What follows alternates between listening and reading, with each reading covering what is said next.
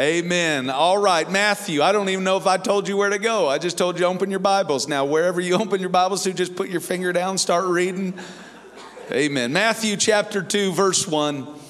It says, now. Somebody look at your neighbor and say, now. Now, do it mean now. Now when Jesus, I'm just kidding. Settle down.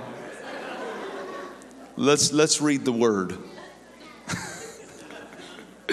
Now when Jesus was born in Bethlehem, somebody say Bethlehem, of Judea in the days of Herod the king, behold, there came wise men from the east to Jerusalem, saying, where is he that is born King of the Jews? For we have seen his star in the east and are come to worship him. And when Herod the king had heard these things, he was troubled, and all of Jerusalem with him. And when he had gathered all the chief priests and scribes, the people together, he demanded of them where Christ should be born.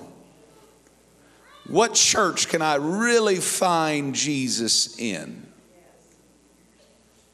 And they said unto him, in Bethlehem of Judea, for thus it is written by the prophet, and thou, Bethlehem, in the land of Judah, are not least among the princes of Judah, for out of thee shall come a governor that shall rule my people, Israel.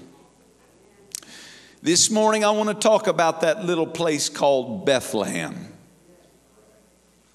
But also I want to tie it in with a concept of biblical study, the law of first mention. So I'm going to talk to you about Bethlehem and the law of first mention. Amen. So if you're going to help me preach today, which I think we've got a pretty live wire in the house with all the people that are going to shout and dance as I'm preaching. But if you're going to help me preach today, I want you to help me pray. I want you to pray, God, speak to me. God, show me where I am. God, and just be honest with all sincerity where you are with God and say, God, just speak to me. Let your word come alive. Let it not just be just words on a page, but let it come alive. Let me experience it. Let me apply it to my life. Can you do that? Would you do that with me right now? Lift your hands, lift your voices together. Father, in the name of Jesus, we know that you are real. We know that you are here and your love is apparent through your sacrifice on Calvary. But I pray today, Lord, that power that was released on Calvary, that power would let your word come alive. Let it be applicable. Let it change us. Let it transform us, oh God. Let us not be conformed to this world, but transformed by the renewing of our mind. I pray let salvation come to us, Lord, in this house. And I pray it all in Jesus' name. And everybody said, in Jesus' name. High five your neighbor and be seated. Amen. Now I'm gonna be honest with you. Can I just talk to you for just a moment? I was thinking when y'all were singing and dancing, I think somebody did a somersault. I wasn't sure. But a scripture came to mind in Jeremiah chapter 1 verse 10. God was speaking to Jeremiah the prophet, and he said, see, I have this day set thee over the nations and over the kingdoms. He said, to root out, to pull down, to destroy, and to throw down. And I thought, we're fixing to throw down because it's biblical. So how many are ready to have a little bit of throw down church? Come on, clap your hands to the Lord and just lift your voice one more time. Hallelujah. Hallelujah. My God, because we got to work up an appetite because we got potluck after. Amen. The city of Bethlehem, it's called the cradle of Christianity. It's located about 6 miles southwest of Jerusalem. Its climate, as opposed to our climate here in Grand Rapids, it's a typical Mediterranean climate, but milder because of its altitude and nearness to the sea. Its agriculture, if you were to study it, Bethlehem is surrounded by fertile fields, vineyards, fig and olive orchard. Bethlehem, meaning the house of bread, was also the renowned city of David. It's where the young David's hometown was, where the prophet Samuel anointed him to be king over Israel. That David that slayed that giant. Yeah, it was Bethlehem.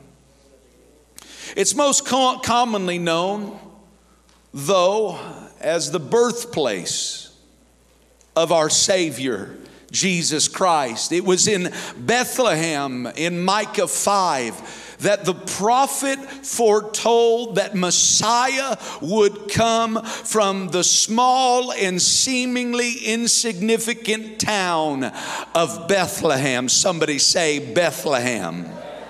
For the prophecy says in Micah 5, 2 through 5, I've got it in the NLT, the New Living Translation, because it just got a little bit of way of saying some things that I like it that way. So the NLT says it like this in Micah, but you, O Bethlehem Ephrathah, are only a small village among all the people of Judah. You're just a small town. You're not really anything to behold. You're just a small village amongst all the people. Yet a ruler of Israel, whose origins are in the distant past. He is the Ancient of Days, of course. He will come from you on my behalf. The people of Israel will be abandoned to their enemies until the woman, somebody say the woman, until the woman in labor gives birth, and he will stand to lead his flock with the Lord's strength and in the majesty of the name of the Lord his God, for he will be highly honored around the world, and he will be the source of peace. He's saying, listen, you're going to be given over to your enemies until there is a woman, rather a virgin, that's going to give birth, and he's going to come and be highly honored around the world, and he's going to be the source of the peace that you're pursuing in your everyday life. But listen, you small village of Bethlehem, he's going to be honored around the world, but it's going to start there in Bethlehem. It's Bethlehem. So me preaching about Bethlehem, it was Matthew, though, that I read to you. It was Matthew that recognized and then recorded that Jesus being born in that Bethlehem manger. It was Matthew that recorded that, and he was relaying that this is the fulfillment of that prophecy that Micah said, that you're just a little village. You're just a little city. You ain't got a Chick-fil-A yet. Now I'm preaching. Right? He said, you small little city, out of you is going to come our Savior. And I'm here to tell you, Bethlehem was the birthplace. Matthew said this is the fulfillment of what Micah said hundreds of years ago. This is the fulfillment of that prophecy about Bethlehem, that Bethlehem would be the birthplace. Amen. So, with that being said, Bethlehem is the birthplace of our hope, salvation.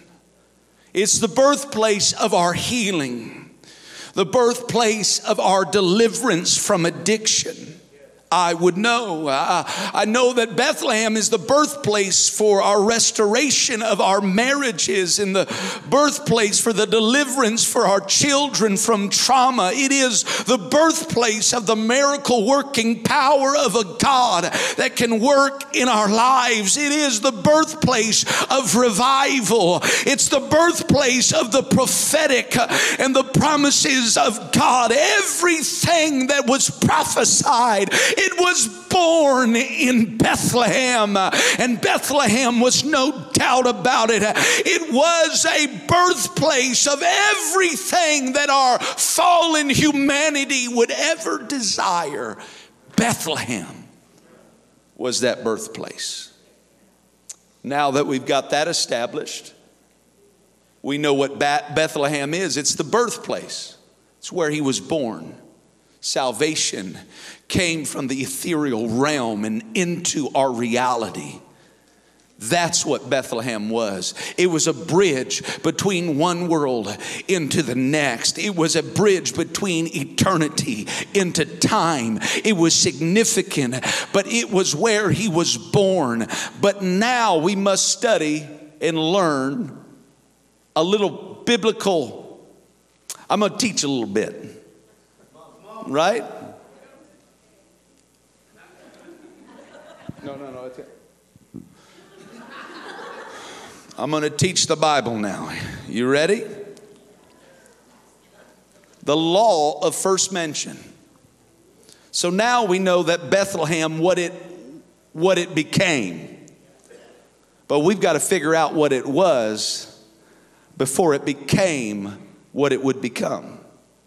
The law of first mention, it's a guideline that some use for studying Scripture.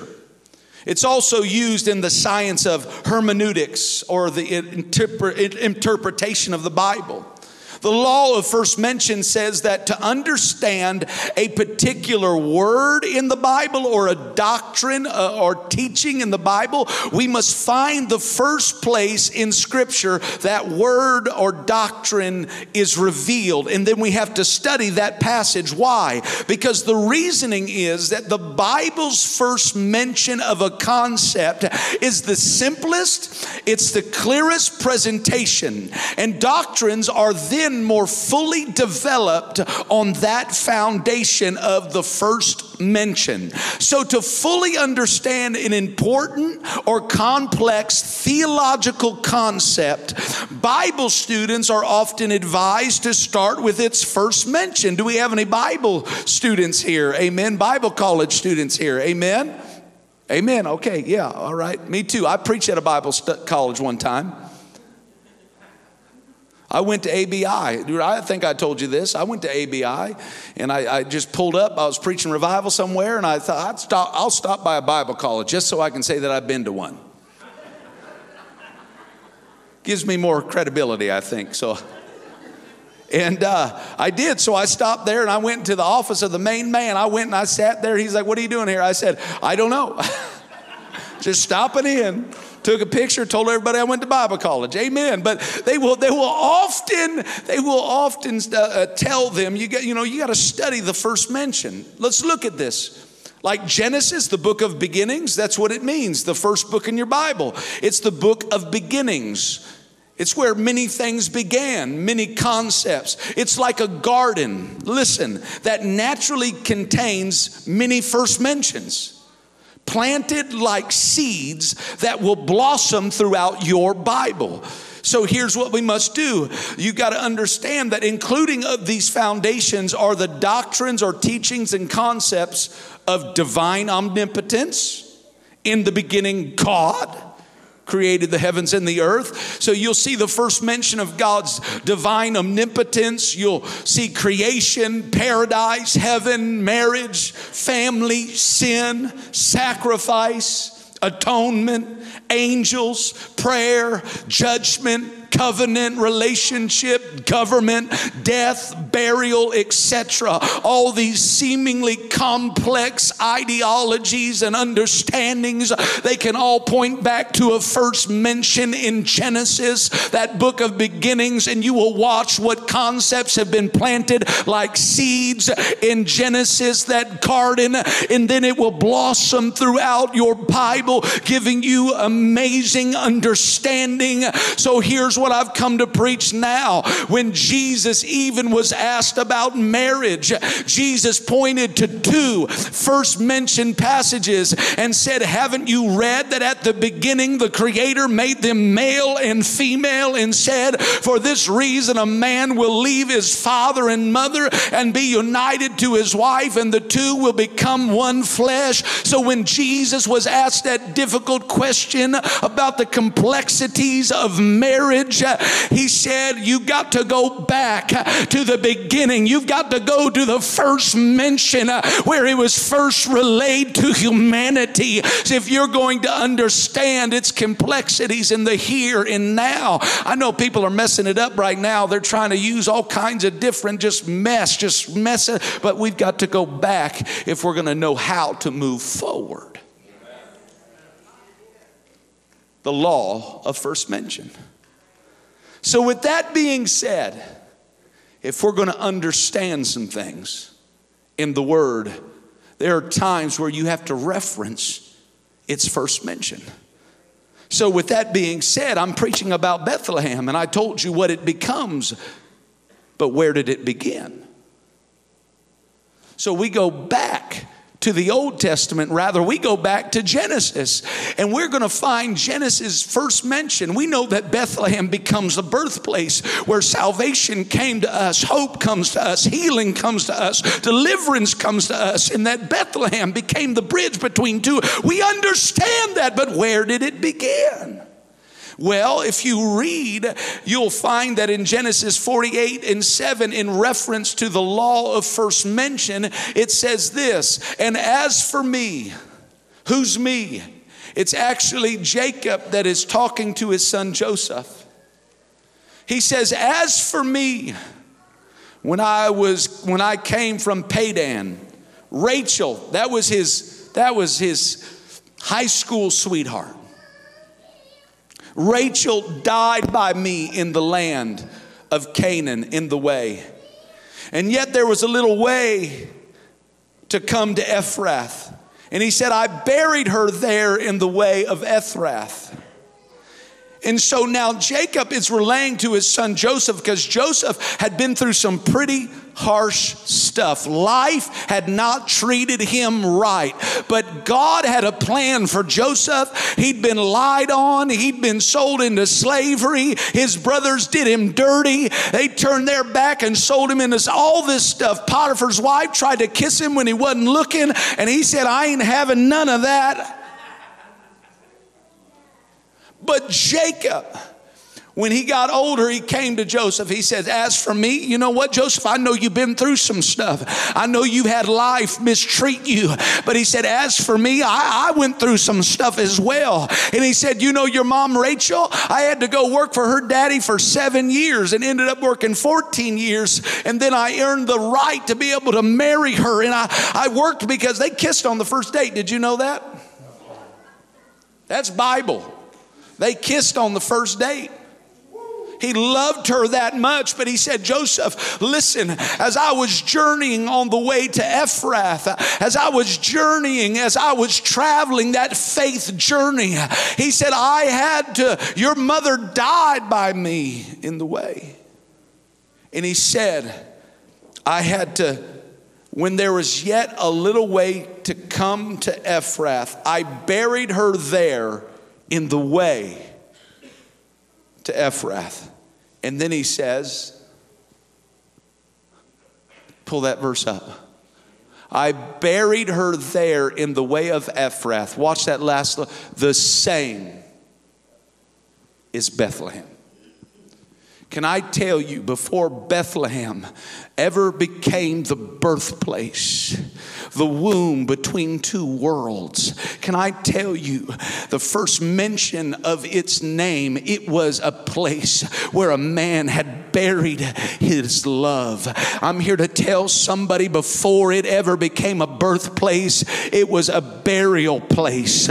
It was somewhere he had to bury something. And I'm telling you, before it ever became a birthplace, it was where somebody had been buried. So let me say it like this: the burial place becomes the birthplace. This is the foundation of the first mention of that city called Bethlehem. And just watch now, and let's go to the New Testament now. Just as the grave where Jesus was buried after he died on Calvary, 3 days later that place becomes a womb that births the resurrection power and new life. Let me tell you, before there will ever be new life, a birthing of a Savior, there must be a burying of something.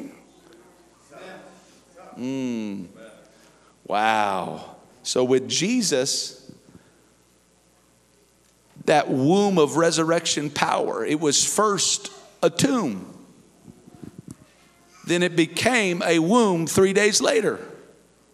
Now, I don't want this to get too crazy deep, because that's not where I'm going. But you have to understand that this is the first mention of Bethlehem, and it becomes a concept and a principle in your Bible, that the burial places like Bethlehem becomes the birthplace. And this also applies not only to Jesus and his death and the power of his resurrection. It's not just Jacob burying his wife and the exact place where he buried something that died. That same place that died became it's the same place where something brand new was brought into the world. But it applies to our salvation, because if you look Romans 6:4, we understand that the Bible said, therefore, watch now, therefore we are buried with him by baptism into death, that like as Christ was raised up from the dead by the glory of the Father, even so we also should walk in the newness of life. For we have been planted together in the likeness of his death. Somebody shout, his death. And we shall also in the likeness, we shall be also in the likeness of his resurrection. Watch what he said. Knowing this, that our old man is crucified with Christ, that the body of sin might be destroyed, that we henceforth we should not serve sin. Verse 7 says, for he that is dead is freed from sin. You hear what Paul said to the Roman church? He said, when you go down in that glowing tub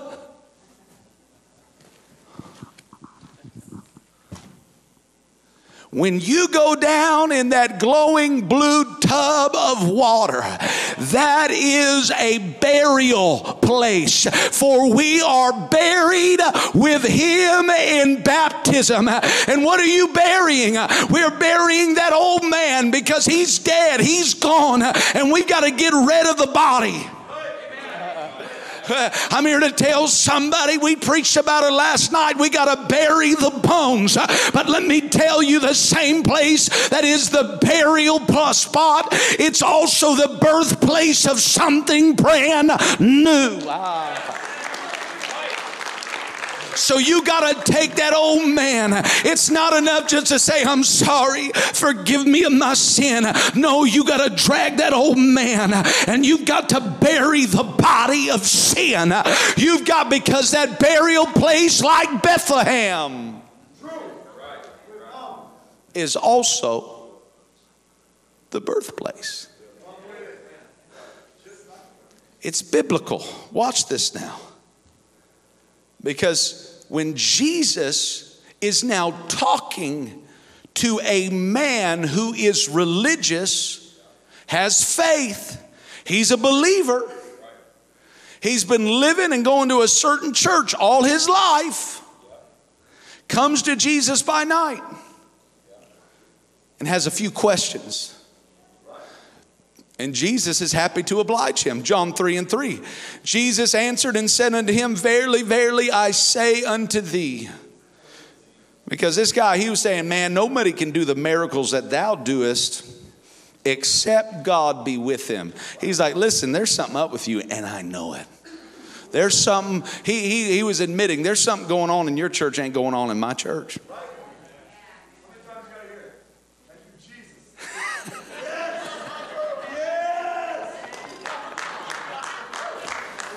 He said it, I didn't. But John 3:3, Jesus almost seemingly ignores him and says, Jesus answered and said unto him, Verily, verily, which means truly, truly. It's putting emphasis. You better listen to what I'm about to say. That's what Jesus was saying. Verily, verily. I say unto thee, except a man be born again, he cannot see the kingdom of God. And he starts this terminology about being born again. And then Nicodemus saith unto him, how can a man be born when he is old? Can he enter the second time into his mother's womb and be born? No, not on your life. That doesn't work. And Jesus goes on to elaborate John 3:5. He answers, Verily, verily, I say unto thee, here's how we are born again. It is broken down into two components. He said, except a man be born of water and of the Spirit, he cannot enter into the kingdom. And once again, the burial place becomes a womb between two worlds. And I'm here to tell you today that he said, if you're going to be born again, you've got to be born of the water. Wait a minute. Paul said it's a burial place. Paul said you got to take that crucified life and you've got to bury that old man. But what is it? Is it a burial place or it is a birthplace? I'm here to tell you it's both. So that when you go down in this water to wash away every sin, you're going to bury that old man. But that's going to be the birthplace of a brand new life, of a brand new marriage, of a brand new hope, of a brand new peace. Somebody, you've got to understand that water is a womb between two worlds.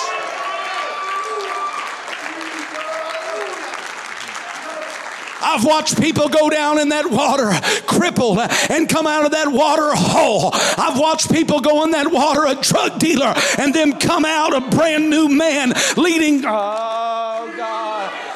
I've watched abusive fathers go in that water and I've watched them come. God help me. People that thought they had it all together, but their lives were falling apart. That water became a womb between two worlds. But if you are not burying in baptism that old life, that old man, then there is no new birth. It's not just you acknowledge his general atonement for whosoever will, but you have to apply this first mention of Bethlehem's understanding to your world and understand, yes, when I repent, when you are, watch what the Bible says. Watch this, 2 Corinthians 5:17. I got this to you late. I don't know if you got it, but I'll read it anyways. Paul once, there it is. Therefore, if any man be in Christ. How do you get in Christ? The Bible said, for as many as have been baptized into Christ have put on Christ. That means the only way to get in Christ is through the water. But he says, therefore, if any man be in Christ, he is a new creature.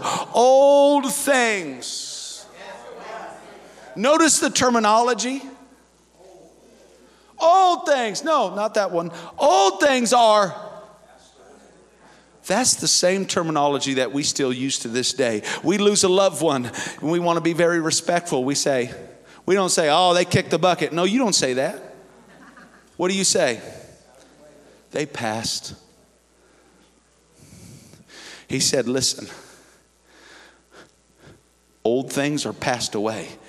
That's why they need a burial. Because the first part of grieving, I just did a whole message on grieving and loss. Because we've got all kinds of widows in our churches, in our church back in Colorado Springs. And you know what the first part of grieving is? Denial. So if you repent of your sin, but you don't bury that old man, you're stuck in one part of grieving. Denial. And that's where a lot of modern day Christians, they acknowledge the sin. Some don't even do that. But then you acknowledge the sin. But once you acknowledge the sin, but you don't bury the old man, you are stuck and cannot move forward in your faith. So here's what we need to do. Those old things that are passed away, you've got to take them to a watery grave of baptism. And it is when you are in Christ, those old things are passed away, and all things, he said all things, not some things. He said all things become new. So I'm here to tell you today, if you've never been to a watery grave of baptism and washed away all your sins, Paul said it like this once again in Romans. Notice his terminology, and I'll try to get through this. Knowing this, that our old man is crucified. But it wasn't enough for it to die. You've got to bury it. That's why he said we are buried with him in baptism. But it is that burial place. It is that water, that womb between two worlds that he said, you drag that old man by the nape of its neck and you lead it to that water and say, you know what? I'm not going to be who I've always been. I'm not going to do the ways that I've always done. I'm going to be something brand new. You've got to walk across that bridge, that bridge between two worlds. You got to walk across it. You can't just look at it. You can't just know about it, because it's over there glowing saying, you've got to do this today because your family depends on it. Your life depends on it. Hear me, the burial place. Now let me show you one more thing. I was going to show you a picture. Do you have the picture of my uncle, me and my uncle? Okay, there it is. That was when I was young and handsome. I think I was 22 years old. I think, I'm not sure, because it says the date. You can do the math, I don't know. But that was my uncle. We called him Uncle Boswell. That wasn't his real name, and I have no idea why we called him it. But Uncle Boswell, he'd show up at the house all the time, and he was always drunker than skunk, man. He would show up and just, hey, where's your dad? And Uncle Boswell wasn't really my uncle either. Now I'm having all kinds of revelation. Old Uncle Boswell is really my cousin, but he was so close to my dad, we called him Uncle. And Uncle Boswell, we loved Uncle Boswell. We loved the family. I used to go and stay at their house, and I started hanging out with his kids that were my age, and we started partying together and hang out and just all kinds of crazy stuff. It was just kind of the family, what we did, just a big dysfunctional drunk family. That's what we were. Amen. But when I got in the church, and I walked that bridge, I went to that womb, that water, but the womb between two worlds. I went down in that water, and I buried that old man that I was. I buried those addictions. I buried all of that because, listen, all of that was death, confusion, just sin. But here's the deal. After about 4 years of being in church, trying to live for God, him shaping me, making all things new, I decided one day that I was going to drive by their house, because I hadn't seen them for about 4 years. I decided to drive by their house, and I was actually teaching at the church. I started teaching at the church an end time Bible study. How many like end time stuff? all that scary stuff, As I had a big old chart from this guy named Irvin Baxter. And the church knows, right? And I had this big old chart that was huge. It took up the whole back seat of my Cavalier. I'd put it in there. No, you can't ride with me. Irvin's going. And I've got that big old Bible study chart. And that Bible study chart, when my pastor first gave it to me, it scared the fire out of me. Because he gave me two things that, messed with me when I first came into church. The first was a cassette tape that was hidden messages in rock music. And he said, whatever you do, don't listen to this before bed. I said, I still was a little bit rebellious. All things hadn't become brand new just yet. And so I listened to this tape right before bed. And I'm telling you, it scared me to death because they were playing records backwards and it's saying, satanic verses out of the satanic Bible. I'm like, what? I was like, then it starts talking about Hotel California. Welcome to the hotel. I'm like, what? And there was a Hotel California till 1969, became the first church of Satan. That's why they say in the song, that's why we haven't had that spirit here since 1969. Talking about the Spirit of God because we made it the first church of Satan. And now every time I walk in a Walmart and hear a Hotel California, I start singing it, then repent because I realize what just happened. And it scared the fire out of me. But then he gave me a Bible study chart about the end of the world. I just wanted to get married, that's all.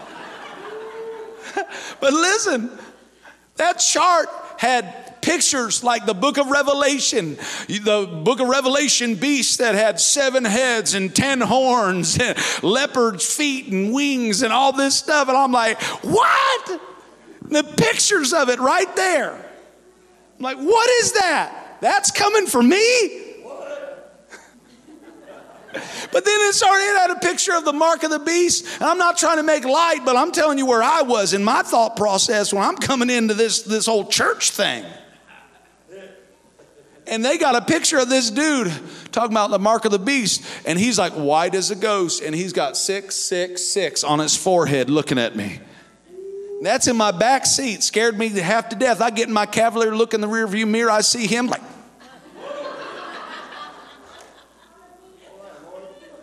And it scared me. So I pulled up to my cousin's house. Uncle house, Boswell.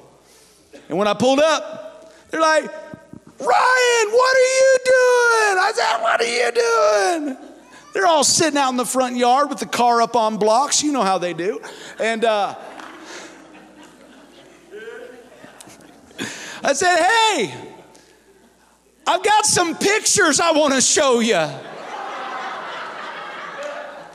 So I got out the car. I said, give me a hand with this. And I brought it to him. I started flipping the chart and started going through. I did not really open the Bible. I just started flipping through the chart.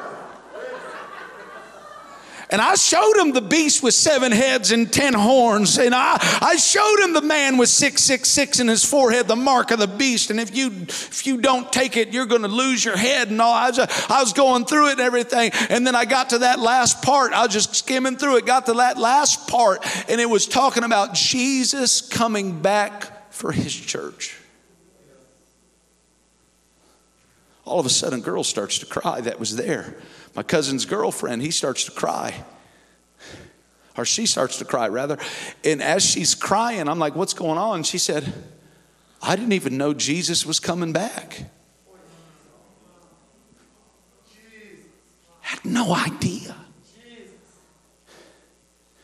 And I said, well, you want to make sure you're right when he comes. Make sure you're saved when he comes. Well, what do we got to do? They had no idea. I said, I'll tell you what it takes. And I brought him to Acts 2:38. I said, well, what I know is that the Bible said you've got to repent. You've got to ask God to forgive you for all your sins you didn't even realize you were committing because you never even knew. Paul said, I was alive once until the law came. Paul didn't even know he was a sinner until somebody said, hey. So I said, now that you know that you have sin, you have to repent. You have to ask God to forgive you and be wanting and willing to turn your life around. But then watch Acts 2:38. Pull it up. Acts 2:38. Repent and be baptized, every one of you. Peter did not say repent and then you, not you, not you, you're a good person. You. No, he said every one of you must be baptized in the name of Jesus Christ for the remission. That means total payment to apply. It's a transactional term. It's already been paid for, but you got to send in the rebate. Oh God. He said, for the remission and the total payment of your sins, and you shall receive the gift of the Holy Ghost. And then he goes on, for this promise is unto you, unto your children, all those that are afar off, even as many as the Lord our God shall call. He was saying what Bethlehem was then, that's what Bethlehem is now. If it's a burial place for that old man, it's a birthplace for new birth, a new life.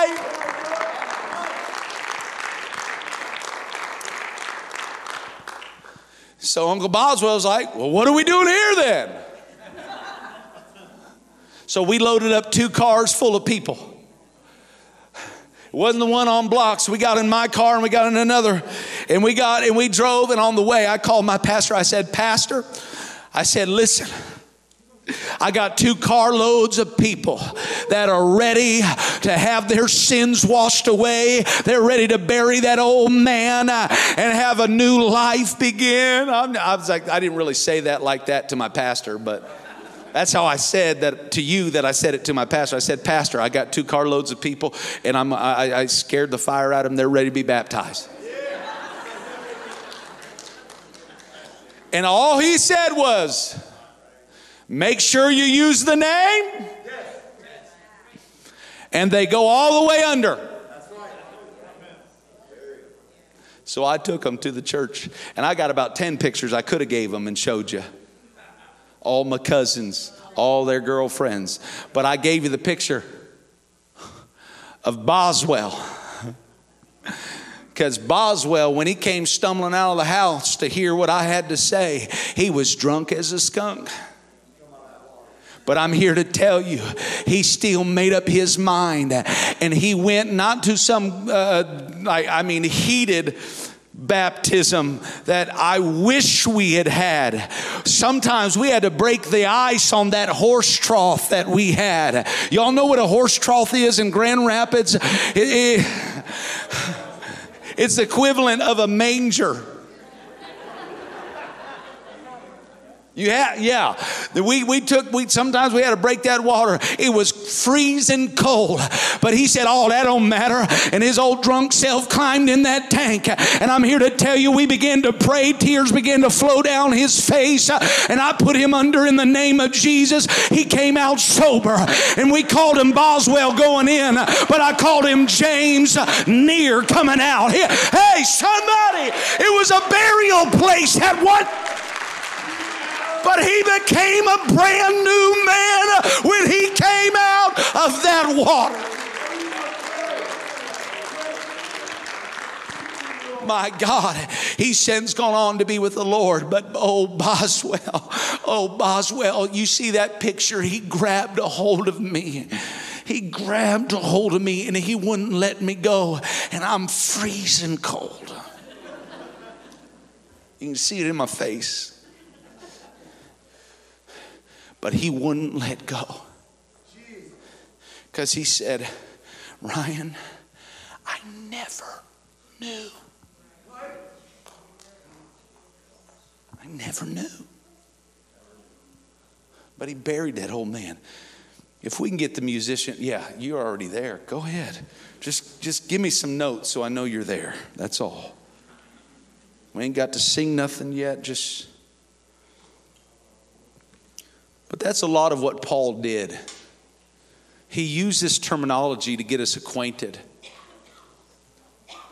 with death and Because a lot of times we don't like to deal with those difficult emotions and grieving. We don't.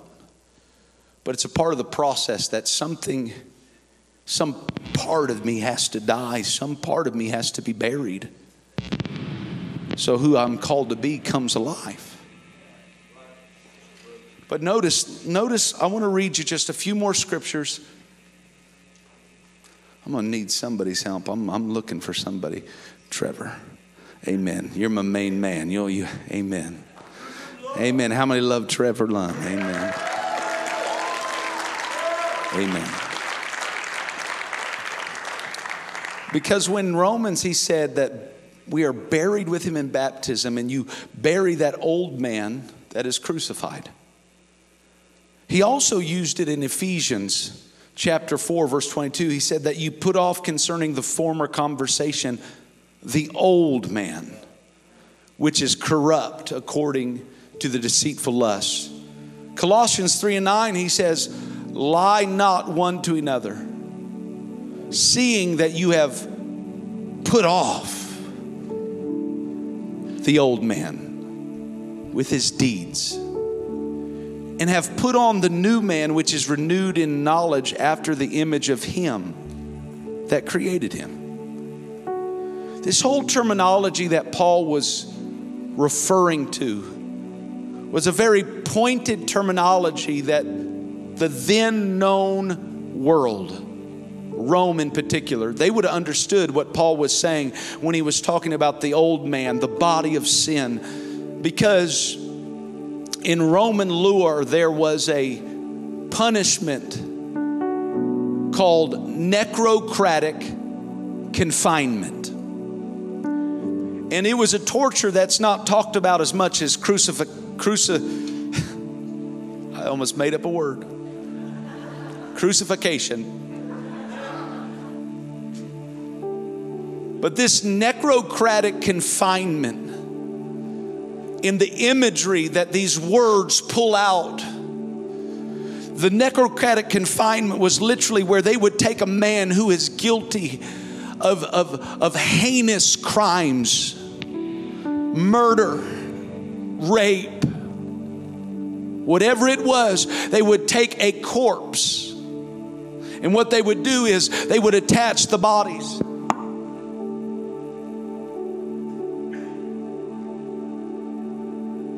Just like that.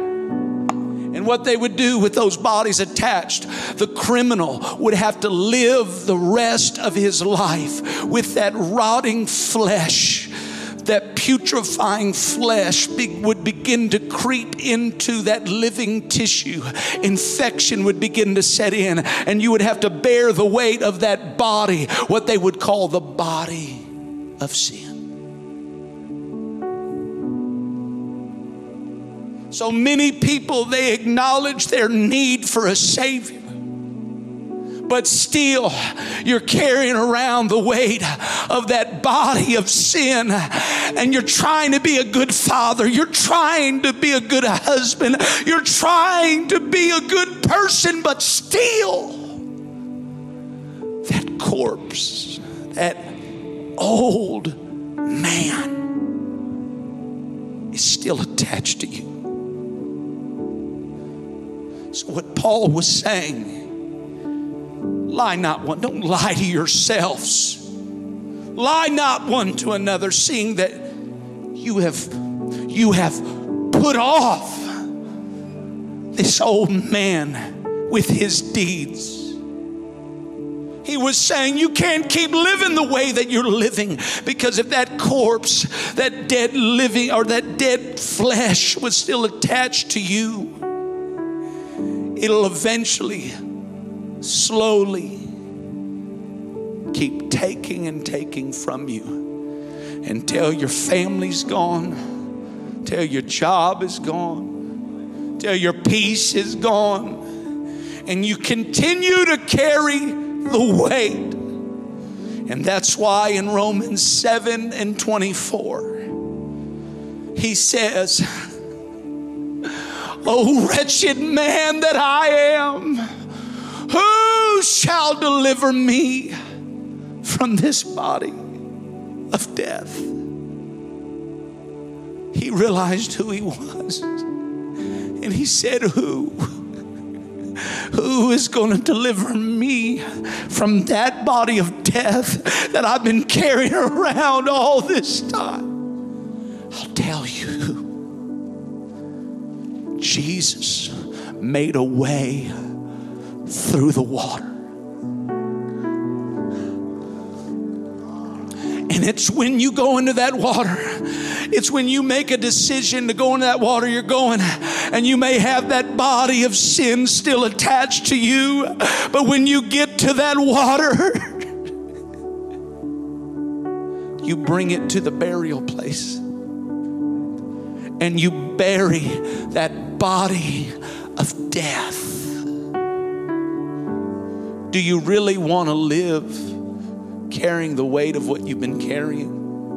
Living without the peace that He's promised you? I know we sang it, that He'll walk me through the water. But before He walks you through the water like a trial, He needs to walk you to the water. So I'm asking you today, mother, father, ma'am, young lady, I don't know where you are today, but I do know what the Bible says about Bethlehem. It was, yes, a birthplace for something brand new. But first, something had to be buried. So if you're in this house and you have never had your sins washed away like Acts 22:16, I ask you the same question that Acts 22 in verse 16 asks us.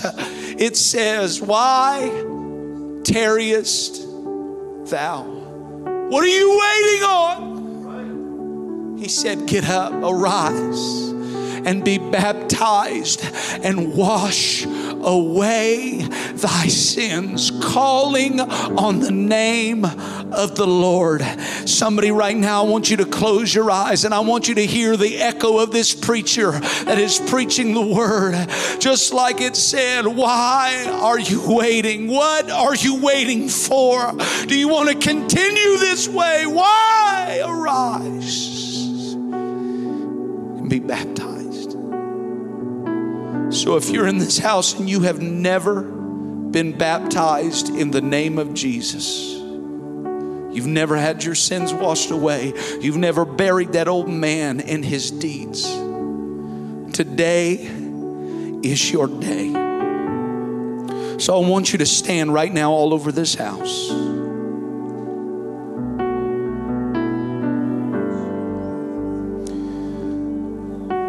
If you do me a favor, you've got people all around you on every side. We're not going to embarrass anybody. We're not going to shame you in any way, but I want you to look over to your neighbor, because you probably came with whoever's to your right or to your left, and I want you to ask them, I want you to talk to them just a moment and say, listen, have you ever been baptized? Have you ever buried that old man?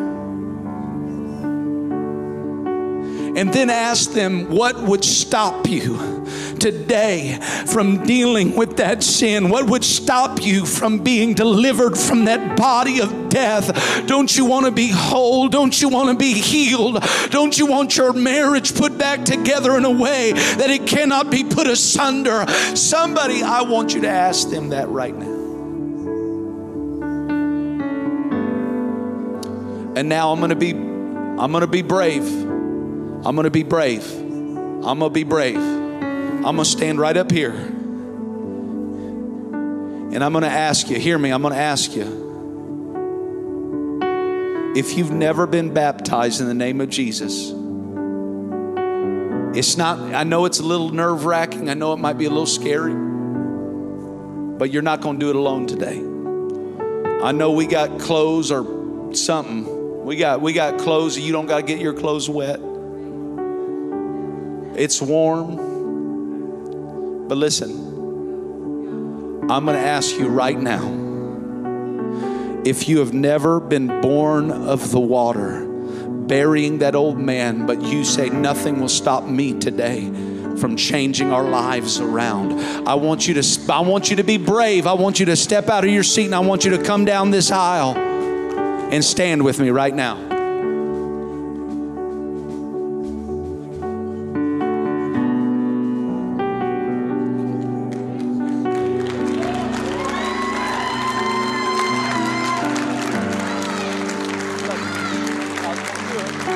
Come on. Come on, don't leave me down here alone.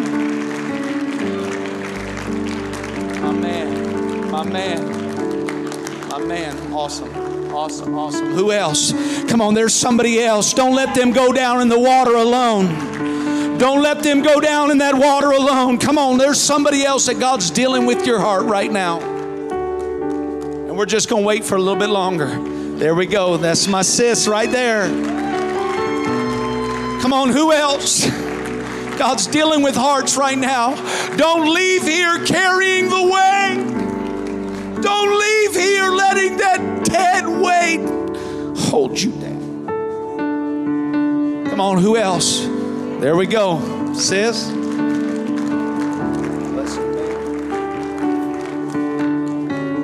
Come on, there's one more person I feel. There's one more person that you just need to just make the decision. Today's the day where we're going to bury that depression. We're going to bury all the questions. Am I worth it? Come on. One more. I just feel it in the Holy Ghost that there's one more person. You're wondering, is it me? Should I do it? Maybe not today. No. You're not promised tomorrow. Please don't wait till tomorrow. Because today your life needs to change. Okay. Jesus' name. Jesus' name. Come on. Let's just lift our hands and thank God for what He's about to do in this house.